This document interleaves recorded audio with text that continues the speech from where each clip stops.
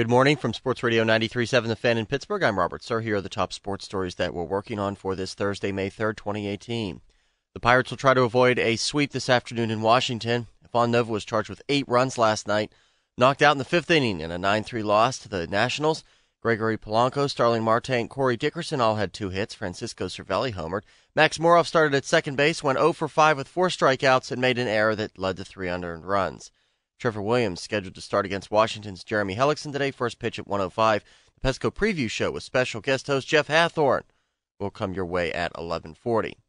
The Penguins don't absolutely have to beat the Capitals tonight at PPG Paints Arena, but trailing 2-1, it would be a pretty good idea if they did. And they don't have Tom Wilson to kick around anymore, or more accurately, they don't have Tom Wilson to kick them around. Wilson was suspended 3 games by the league yesterday for his illegal check to the head of Zach Ashton-Reese, who suffered a broken jaw and a concussion. Mike Sullivan said all along, I really don't care what Sully said. Well, a lot of people around here do care what Sully says. He's the player, just have to take care of themselves. All we can do is control what we can, and that's learn from each experience, put it behind us, and look forward to the next opportunity. And I think that was the discussion that we had with our team, and that's how we're going to approach it. Right now, our eyes are on Game 4. We're going to do our very best to put our best game on the ice.